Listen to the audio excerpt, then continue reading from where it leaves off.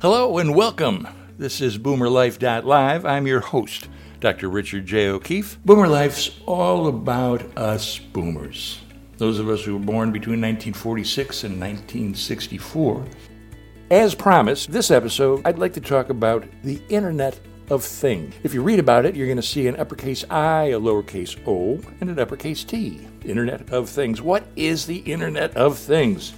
Even the experts can't agree on any single definitive answer. However, the short version is it's everything connected, gathering data, compiling it, and then the work starts. There are people and machines that dig through the data, analyze the data, calculate the data, stratify the data, alphabetize the data, extract the data, and present it back to other people or machines. And it enables all sorts of wonderful things to happen. Internet of Things, wearables, smartwatch, computer on your wrist that also, by the way, happens to be able to tell you what time it is. It also has biometric capabilities. It monitors heart rates. It monitors pulse. It monitors perspiration. It monitors your degree of uprightness, which is to say, if you start to fall, it can sense losing your balance and simultaneously contacts people on your call list and emergency services.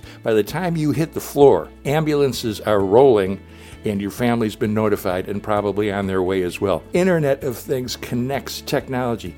Helmets that football players wear have increasingly built-in biometric devices that give real-time information to computers to inform physicians when players have experienced concussive collision and the degree to which that concussion had occurred. There are biometric clothes where the devices are interwoven with material, can read the chemical composition of the perspiration and feed information to trainers and physicians and anybody who wants to know or needs to know just what's going on with this athlete's body during training. There are smart devices built into golf shoes. Now, some of you might want to just look into this. There are a couple companies in particular, one called IoT, which I believe is a Samsung spinoff, and another one called Salted Advanced. Now imagine the sensors built into the golf shoe that capture the data of your weight shift during the swing, the speed of the turn in your shoulders during the swing, the forward, backward, right, and left movement of your weight, your body during the swing,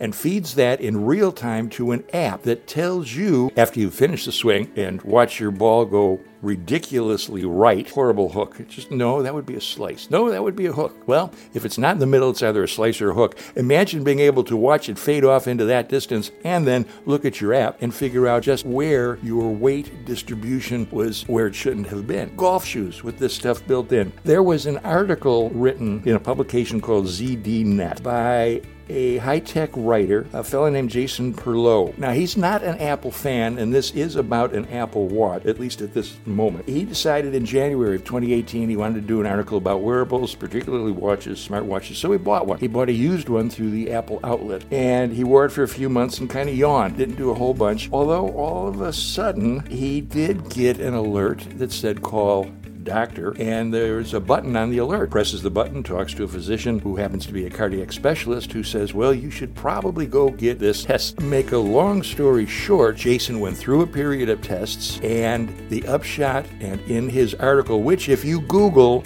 writer whose Apple Watch saved his life, writer whose Apple Watch saved his life. You Google that, you'll find this article, you can read it in detail. Jason maintains that if that watch hadn't caught this state of AFib when it did, he would not have been able to write the article because he would not have been alive. There's also another story of an attorney, a fellow named Scott Killian, who attributes, again, his smartwatch to picking up some arrhythmic activity during his sleep. His heart rate during sleep was averaging 49 beats per minute. Apparently, it spiked at 121 while he was asleep. It awoke him. He, too, went down to the ER just because this is not normal. I don't think it's going to kill me, but it's not normal. But let's go check it out because the watch indicated something could be going on. And after talking to the ER physician, having a couple tests run, he was told that if he hadn't responded when he did, he probably would not have woken up.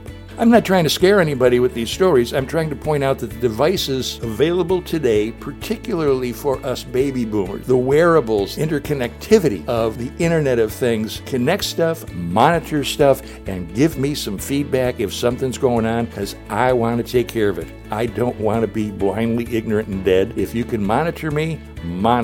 Please give me activity, give me technology that will enable me to monitor what's going on with my body. I'll be a happy camper.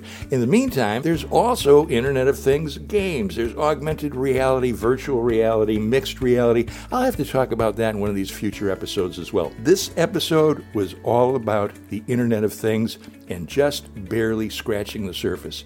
I don't want to get you too frightened. I don't want to get you too excited. I will tell you an interesting statistic. Gartner, that analytic group, Gartner, conducted some research and calculations, and they estimated the number of connected devices in 2018 was 8.4 billion, which was also an increase of 31% over 2017. Do you think there might be a trend? The Internet of Things, all things good. It's about time to end this episode. I'll be back again. If you've got questions or suggestions, email me, ROKEEFFE@boomerlife.live. Visit the website, boomerlife.live. I'll soon be posting transcripts. In the meantime, that's how you find these boomerlife.live podcasts. Have fun, take care, and come back. Bye-bye.